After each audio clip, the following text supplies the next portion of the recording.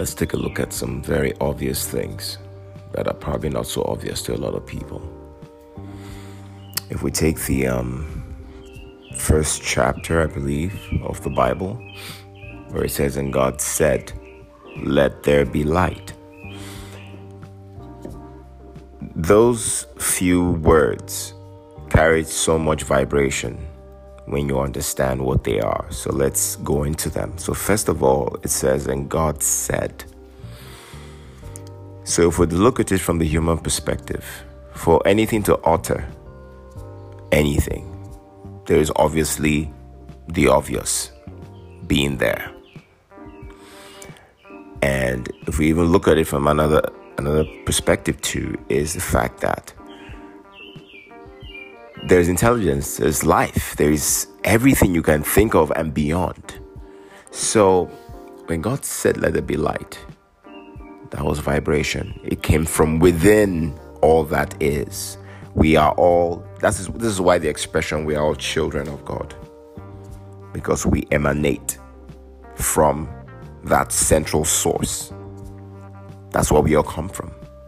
So this idea of believing the dogmas the church has taught many to think in is that too is an experience, by the way.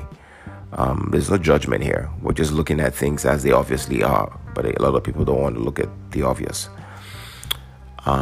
There's no judgment here. People just prefer not to do anything and have somebody else do the work for them. But you see, what you're doing is giving yourself more work to do. You go meet somebody just like you to help you pray so that you will help you do what you should be doing for yourself.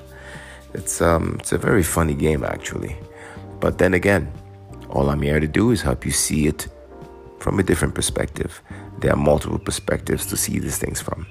I am not trying to tell you what to do on your journey. I am just making options open to you, that these are the possibilities of what are happening. If you want to experience something different, you need to change the way you think. You need to change the way you approach everything.